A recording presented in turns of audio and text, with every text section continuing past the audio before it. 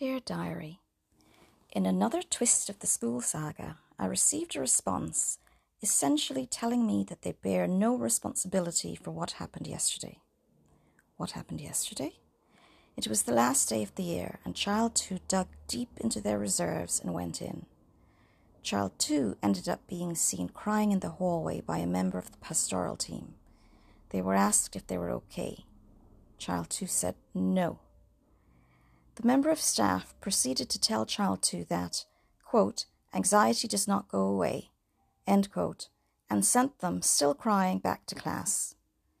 Child 2 went back to class and continued to cry. It took a classmate to flag that Child 2 was so distressed before the teachers noticed. There were 2 in the room in addition to a TA. Thankfully, they were given permission to leave the classroom. When Child 2 told me about this last night, I sent an email to the SENDCO and asked what happened to all the support they said was in place. You'll never guess their response. No, they didn't apologize. No, they didn't ask if Child 2 is okay. No, they didn't express remorse, compassion, or empathy. Wait for it. They said that we had not notified them Child 2 would be at school.